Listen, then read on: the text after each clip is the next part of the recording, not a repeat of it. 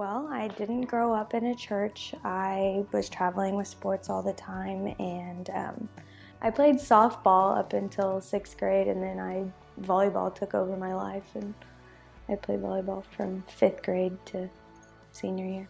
My mom had me start coming around Mother's Day of my senior year of high school, and then I just kind of carried on. And beginning of freshman year, I didn't really try to pursue Christ.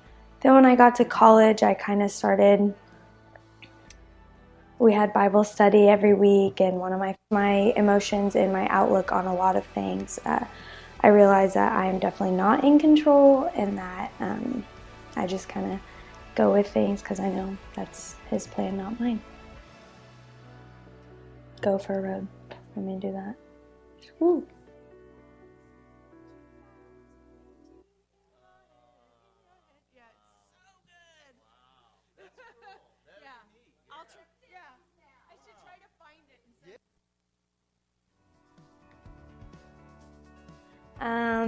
Well, I didn't grow up in a church. I was traveling with sports all the time, and I played softball up until 6th grade, and then volleyball took over my life, and I played volleyball from 5th grade to senior year. My mom had me start coming around Mother's Day of my senior year of high school, and then I just kind of carried on. And beginning of freshman year, I didn't really try to pursue Christ. Then when I got to college, I kind of started,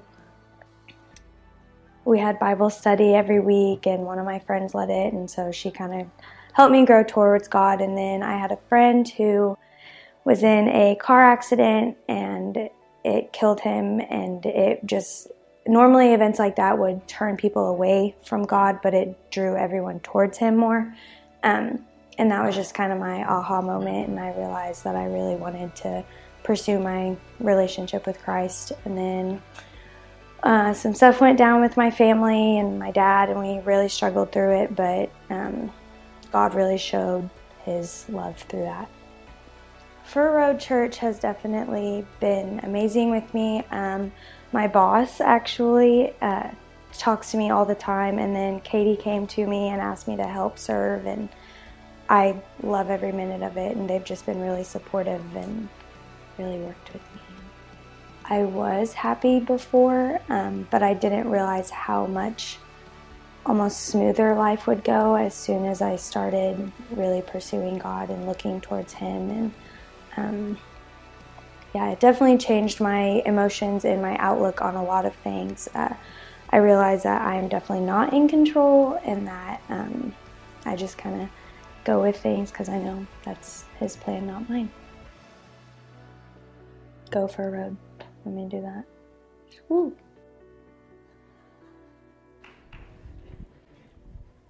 When I was a kid, I never really paid much attention to what was going on in church.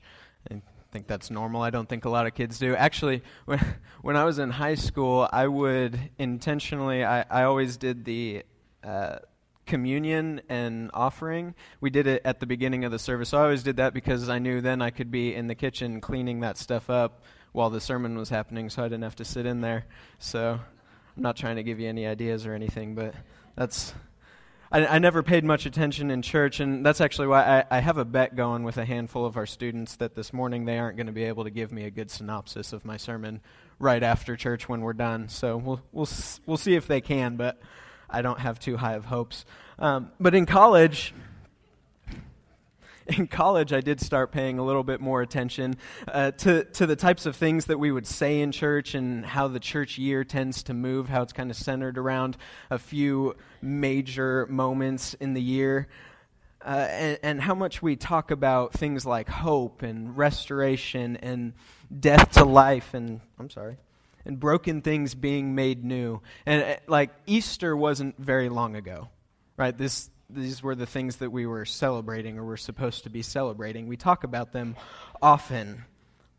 And now that I've paid attention to it, I've noticed something else happening since I've left college and been here for a little while. I'm kind of just going numb to it, right? We talk about these things a lot, but not near as often do we experience them. So I'm getting a little bit to the other side and just showing up and listening and going through the motions of what we do in church and not so much paying attention to it anymore again. But in the last few years, I have noticed something. All right, we talk a lot about redemption and hope and healing, yet so often here we stand 1 month removed from Easter, and we don't have any more hope or anticipation of powerful movement from God in our lives than we did a month ago.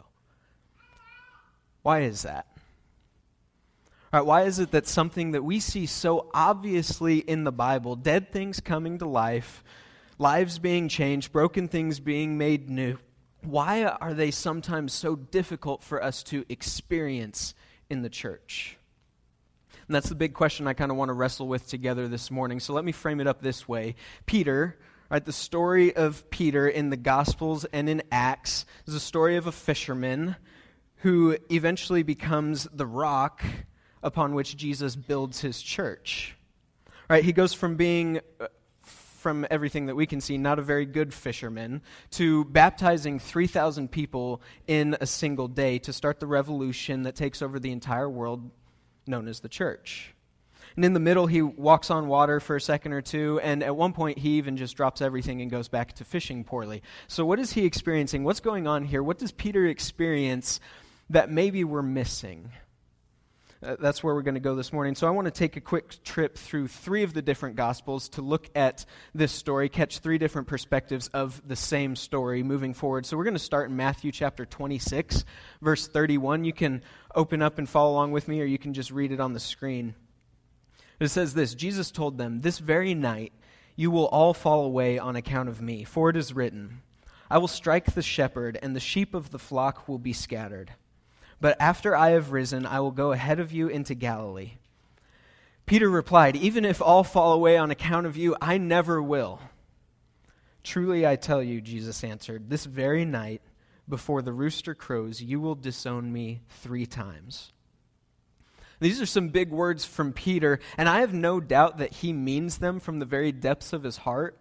But when Jesus doesn't live up to expectations, when Jesus doesn't do what he was thinking Jesus was going to do, something changes in Peter. And let's jump over and continue the story in Luke chapter 22. We're going to pick it up in verse 56. It says, "A servant girl saw him seated there in the firelight. She looked closely at him and said, 'This man was with him,' but he denied it. 'Woman, I don't know him,' he said. A little later, someone else saw him and said, 'You are also one of them.' 'Man, I am not,' Peter replied. About an hour later, another asserted, 'Certainly this fellow was with him, for he is a Galilean.' Peter replied, 'Man, I don't know what you're talking about.' Just as he was speaking, the rooster crowed. And the Lord turned and looked straight at Peter." Can you sit in that for just a second? Then Peter remembered the word the Lord had spoken to him. "Before the rooster crows today, you will disown me 3 times." My guess is that one way or another, this story can feel a little bit familiar to everyone in this room. Peter's not alone in this moment. We have all sat in this exact place. I promise I will never do this. Here we sit, I just did it. Or if you're anything like me, I promise I will never ever do this. Here we are, I just did it again, and again, and again, and again. So Peter weeps, right? Why is Peter crying here? The obvious answer is because of what he had just done, but I think there's a lot more to it than that, and this lot more to it piece is so big that if we continue to miss this piece, then you and I are going to continue missing out on the life that we are looking for, the people that God created us to be, the thing that Satan is terrified of. We have to get this. If we want more hope, if we want to have a more powerful life, we have to get this, that consequences are obvious, but conclusions are not. And that statement won't make a lot of sense until we unpack it a little bit. But in moments like these, the consequences are usually pretty obvious and usually pretty immediate. But the conclusions that we are reaching, the things that we start to believe about ourselves in these moments, are not very clear. I don't question that Peter is weeping because of what he just did, but I think there's a lot more going on here under the surface that we don't see, we don't necessarily read, and I don't think maybe even Peter sees in this moment. It's this, just as damaging to Peter's life and his story long term is not just what he had done, but the way that he now sees himself because of what he had just done. We don't talk about this stuff enough in church. When I was in high school, I was on the basketball team.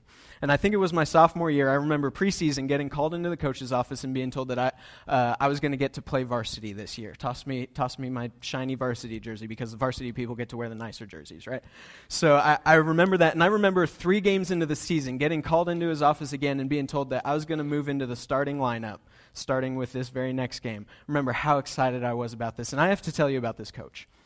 This guy was really old, He was coaching basketball back before there were size divisions in school, so no 1A, no 5A. He actually took a rural school in Colorado with 7 players, not 7 varsity players, 7 players to the state championship game against a Denver school. It's like the movie Hoosiers. They'll probably make a movie about him someday. We had a tremendous amount of respect for this man. They lost that game. That doesn't matter.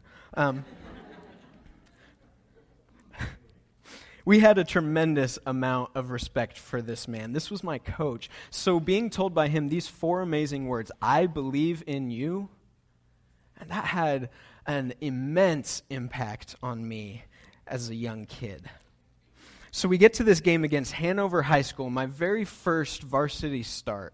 And we were not warned about this one particular player on the team. He wasn't very good. None of them were. I think that's why this was my first start. We won 70-15 or something like that. I don't know. I just made that up. And the point is they were really bad. But this kid, he had already been in fights either during or immediately after every game up until that point that season. He didn't get to, I'm pretty sure he got kicked off the team right after our game or maybe the game after that. He didn't get to finish. He stood about this tall. He had a fuse. I don't know. He would get upset. He would say things. He would start fights. So anyway, we get to this game, and guess who he's matched up against? Yeah, of course. That's the way that it would happen. But we did not get into a fight. I will say that. So before I finish this story, just remember that. I actually held it in better than anybody else he had played up against that so far that year. So yeah, that is important. But after the entire game of keeping my mouth shut and my hands to myself, which was not easy, right? Well, he just said all sorts of hurtful things about me, my teammates, not our game. He had no room to talk about that. They were getting trounced. But in the game, after the game in the lineup, as we're supposed to shake hands and say, good game, good game, good game, in a moment of weakness, I said something. I won't repeat it, but it was harmless in comparison, but certainly not about Jesus' love and forgiveness or anything like that. His eternal destination may have been mentioned, but I'm not proud of it. I'm not proud of it. But their coach overheard their guys talking in the locker room, and fortunately, thankfully, he did, because he had to come in and he had to warn our coach about it. So apparently, this guy and a bunch of his friends had brought their knives and other small weapons to school with them that day, and they were planning to wait outside the building for our team to come out and walk back to the bus so they could jump us and do all sorts of other things. So the boys' team had to all be held in the locker room, even when some of us were done changing. We weren't allowed to leave. The girls' team was held in the gym, the cheerleaders, the coaches. Everybody had to be held together and escorted off the property by school security altogether. It was a little humiliating. But like I said, he didn't stay on the team. But we had another coach. At the time, we had 2 coaches. Adam, he was the yelling type. He yelled every day in practice, kind of like how I like to picture Corey is with his golf girls just screaming all the time. Right? That's how I picture those practices happening anyway. But he came to the back of the bus, and he's just laying into us. He didn't know it was me that said anything, but he was just screaming at everybody, and nobody really cared. You could just kind of sit there. It's Adam. He yells. But when he was done, Coach Miller walked back. And Coach Miller did overhear us talking in the locker room. He knew that it was me that said something, and he just calmly, way too calmly, walked to the back of the bus And he said in his really deep voice, but almost unaudibly, he looked straight into my eyes and said, "We'll talk tomorrow." And then he just walked away. Like, I'm kind of sweating right now just reliving it. Like, and I actually wrote that. That's written in here. As I was typing this story, I wrote, "I'm sweating right now," because I was thinking about it. And like, "Coach, please just yell at me. Just scream at me. Let me have it. Like, I can handle your anger, but I can't stand your disappointment. Right? I can handle your anger, but I cannot live with the idea that you think differently of me than you did even just an hour ago." Now, what happens in these moments when we really screw it up, or when something really screwed up happens to us, we get so lost in the consequences, in the busyness of dealing with the aftermath, that we miss the conclusions that start to form. That's why it doesn't matter, in the context of what we're talking about today, it doesn't matter if it's something you did or something that has been done to you. All hurt in our stories leaves us in the same place. When we lose a loved one, and there are consequences and busyness to deal with, we don't have time to think about the conclusions. When we lose a job, there's still kids to provide for, there's still rent to pay. We don't have time to think about these conclusions that we're reaching, but they're happening nonetheless. There is never a mistake that you make or a hurt that you experience that happens in isolation. The enemy we have is the king of connecting these dots in our lives and in our stories to make sure that we make the conclusions that he wants us to make. We have an enemy in our lives that sees the person that you could become, the person God wants you to be. He hates that. He's afraid of that, so he tries to stop that. He wants to leave us in this place of hopelessness, of hurt, of pain and suffering, because he knows that will eventually lead us to resignation, settling for a less than powerful life. So when I see Peter here in this story, I think Peter is thinking about more than just what he has done here in this exact moment. Peter is going, I remember this time when Jesus performed this amazing miracle, and we were all going crazy, high-fiving and stuff, and then I said something really, really stupid, and Jesus looked right at me and said, "Get behind me, Satan." I blew it. I remember when he was walking on water and we thought he was a ghost, but when we realized it was him, I asked if I could walk on water, and he let me do that. But then once I saw the waves, I sank, and he had to rescue me, pull me up, and he said, "You have little faith." Not my best moment. And then I cut off that guy's ear, which I still thought was awesome, but Jesus just picked it up and he put it back on, and he said, "No, Peter, this is not how we're going to do things." And even just a few hours ago, I swore to him from the depths of my soul that I would not betray him. And look at me now. The consequences are beginning to take shape for Peter, but more dangerously to his story long term, there is the temptation for a lot of very serious conclusions to be made. Conclusions that I think he does ultimately make, and we get to see that happening if we keep going in his story. So let's jump over now to the book of John and read his side of the story. We're going to pick up in chapter 21, verse 1.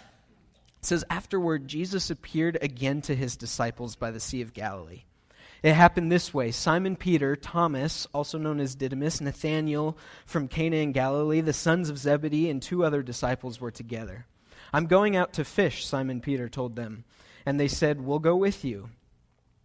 So they went out and got into the boat, but at night they had caught nothing. Early in the morning, Jesus stood on the shore, but the disciples did not realize that it was Jesus. He called out to them, 'Friends, haven't you any fish?' 'No,' they answered.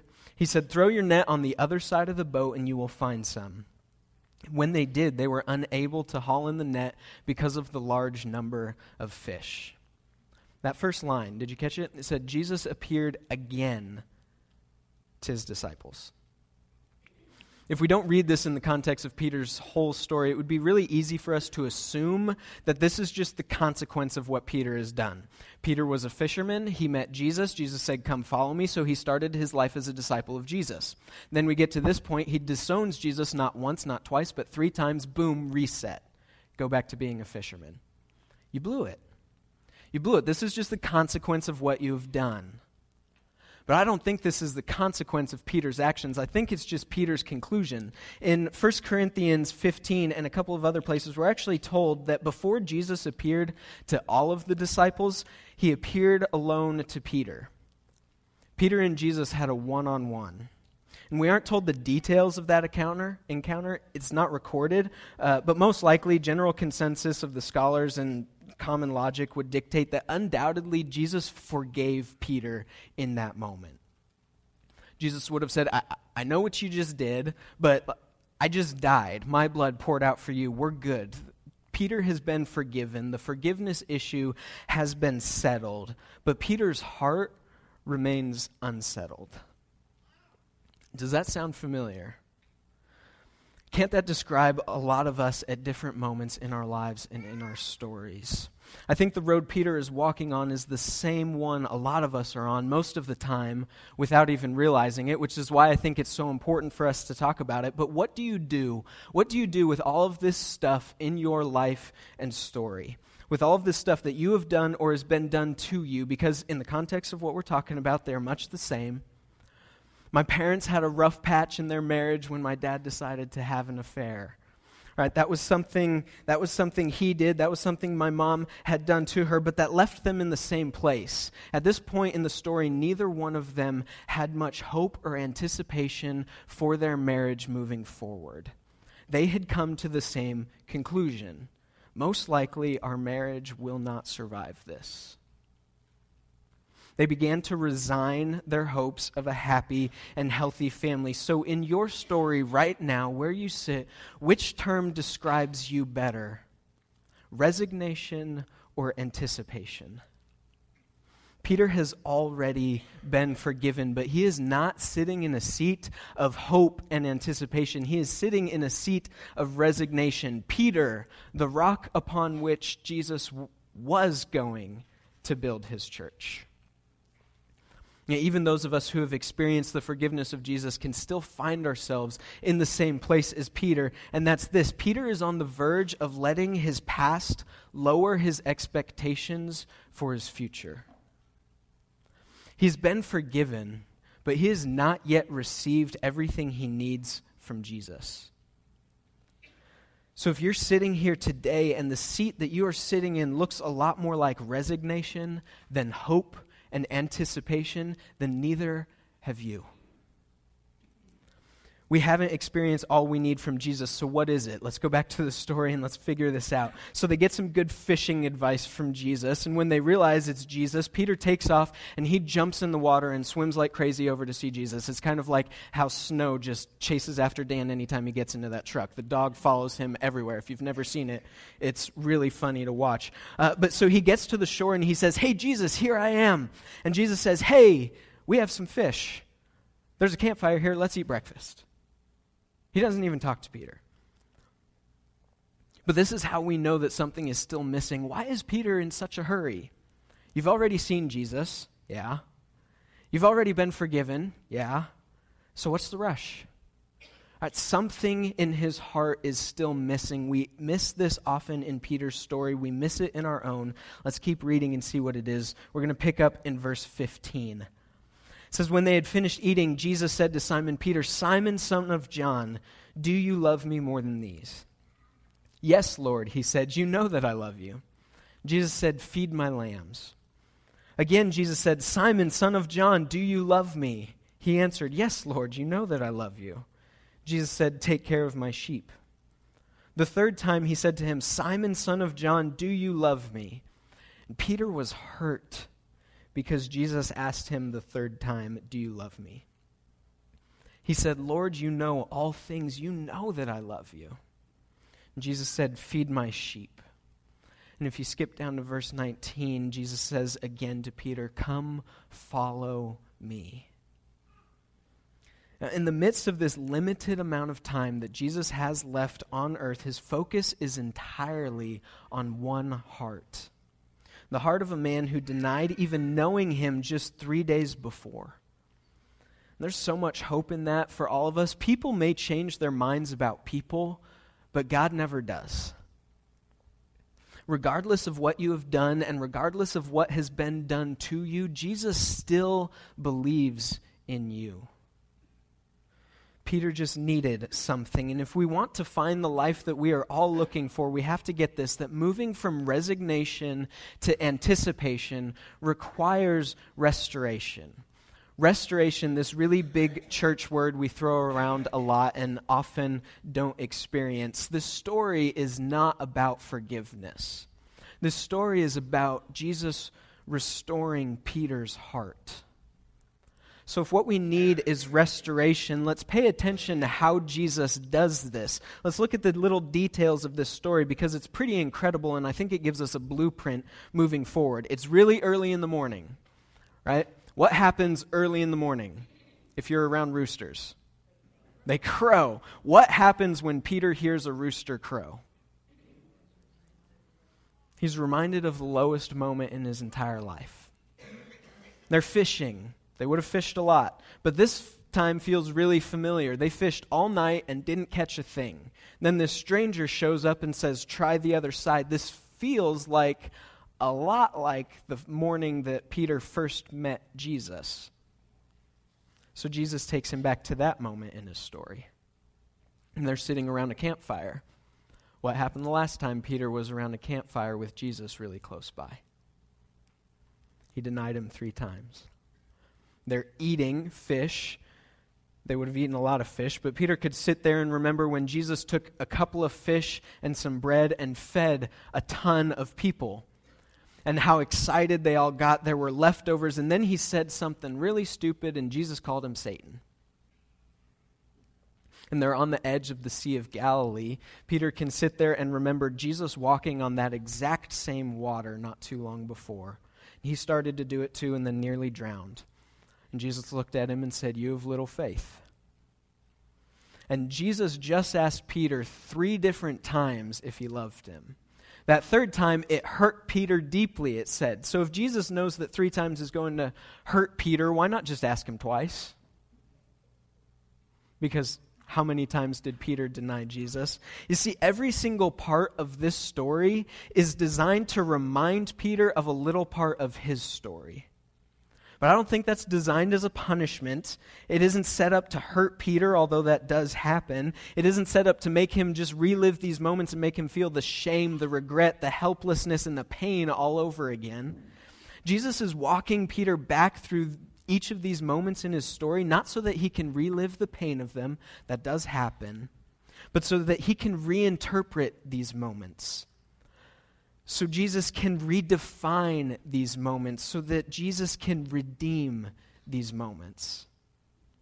This is what restoration in our lives is supposed to look like. This is what Jesus wants and needs to do in every single one of our lives. So what if the path to restoration in our lives is a journey in and through our story, not so that we can relive the pain that does happen, but so that we can, with Jesus, reinterpret, redefine, and redeem these moments.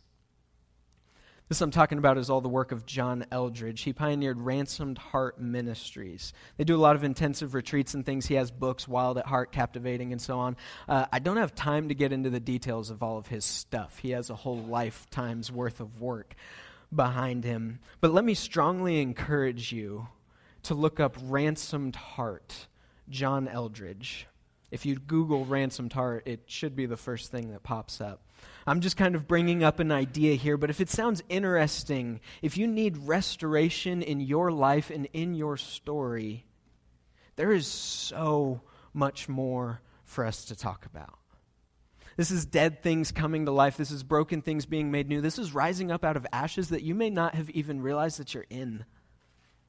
Part of the program is to write out a life journal where you go back into your story and write out every significant moment. All right, we're looking for things that have hurt you, no matter how insignificant they now seem, and things that made your heart come alive. Because where is the enemy trying to lay seeds in our lives? In the things that hurt us and in the things that make our hearts come alive. And if we don't actively and consciously redefine these moments in our lives with Jesus, they will unknowingly control our future. There is a glory to your life that the enemy wants to shut down. Peter could have not been restored, right? He could have just been forgiven and gotten along just fine as a fisherman, and never even really knowing what he is missing out on. And we talk about this often in our culture, just moving on and getting over things, pulling ourselves up by our own bootstraps and simply moving past the pain in our stories, getting over it, moving past the moments that make our hearts come alive. You can do that. You can live pretty well that way. But all it does is completely remove you from the driver's seat of deciding how these moments will impact and define your future, because they do, one way or another. And we have to stop allowing these things that we have done and the things that have been done to us to define our lives. We have to deal with these things and the consequences as they come, but more so we have to dig in and change the conclusions that we have made as a result. So what are you doing with all of that stuff in your life and in your story? So the truth for most of us, most of the time, is nothing. Which means we don't even realize how these things are steering our lives. Forgiveness is immediate. Right? Most of us in here this morning aren't looking for forgiveness. That is the start of the journey. And if you haven't experienced forgiveness from Jesus, that's what we need to talk about right now, because that's the beginning of the journey. But forgiveness is immediate. Restoration takes time. I'm on a journey right now, and I continue to learn more and more about it every single day. It keeps getting better and better. And you know, as sweet as those 4 words were to hear from my coach, I believe in you, you know what was even sweeter? The conversation we had the very next day when he said these 5 words, I still believe in you. People may change their mind about people, but God never will. God wanted Peter to be the rock upon which he was going to build his church. And here's the beautiful truth for all of us. Whether it's the guy on the street corner asking for change, or the mom that lost her kids because of an addiction, or that one kid that all of our students in the youth group try to convince me that we don't want around because of X, Y, and Z, or whether it's the person that really hurt you or something that you did again and again and again, the past can be redefined. And your heart can be restored. And the story isn't over. Will you pray with me?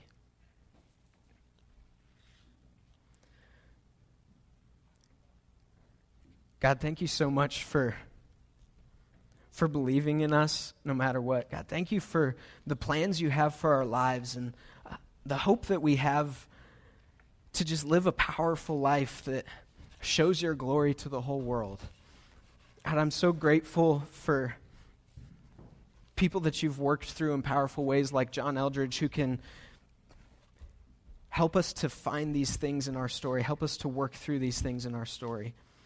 God, I ask that you give all of us the courage to look back through our lives and to walk through these things, these moments that have hurt us, these moments that have excited us. And God, I ask that you step in our stories with us and help us to redefine them, reinterpret them, and redeem them. We love you so much. It's in your name that we pray. Amen.